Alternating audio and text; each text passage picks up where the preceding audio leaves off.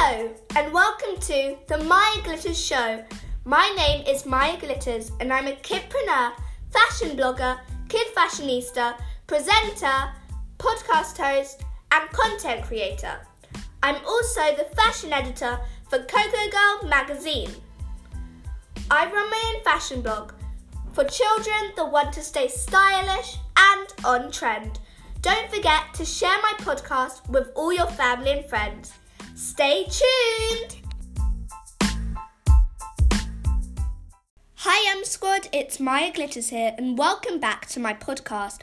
Don't forget to share this with all your family and friends. I was inspired to do this episode because I recently interviewed Sayle West. It should be available on my podcast soon, and she's the youngest ever model to walk among adults at New York Fashion Week. That is incredible. Even though that's a huge achievement, the other thing that really moved me was the fact that she is using her platform for good. She has well over 100k followers and she is promoting a cause. And that cause is all summed up in a quote by her I'll be reading out. I want all girls of all textures of hair to feel beautiful and to be treated fairly. So that basically sums out what she's trying to promote.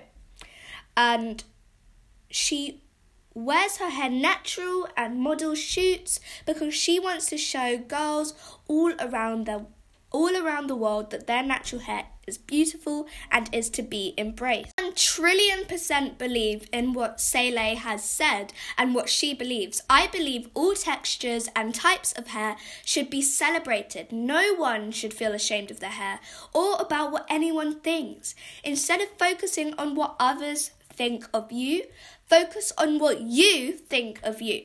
So hair comes in many different types and every single hair type is unique.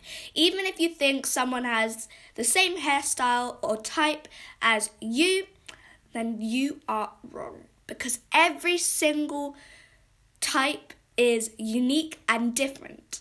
So it goes all the way from 1 to 4C. So type 1 to type 4.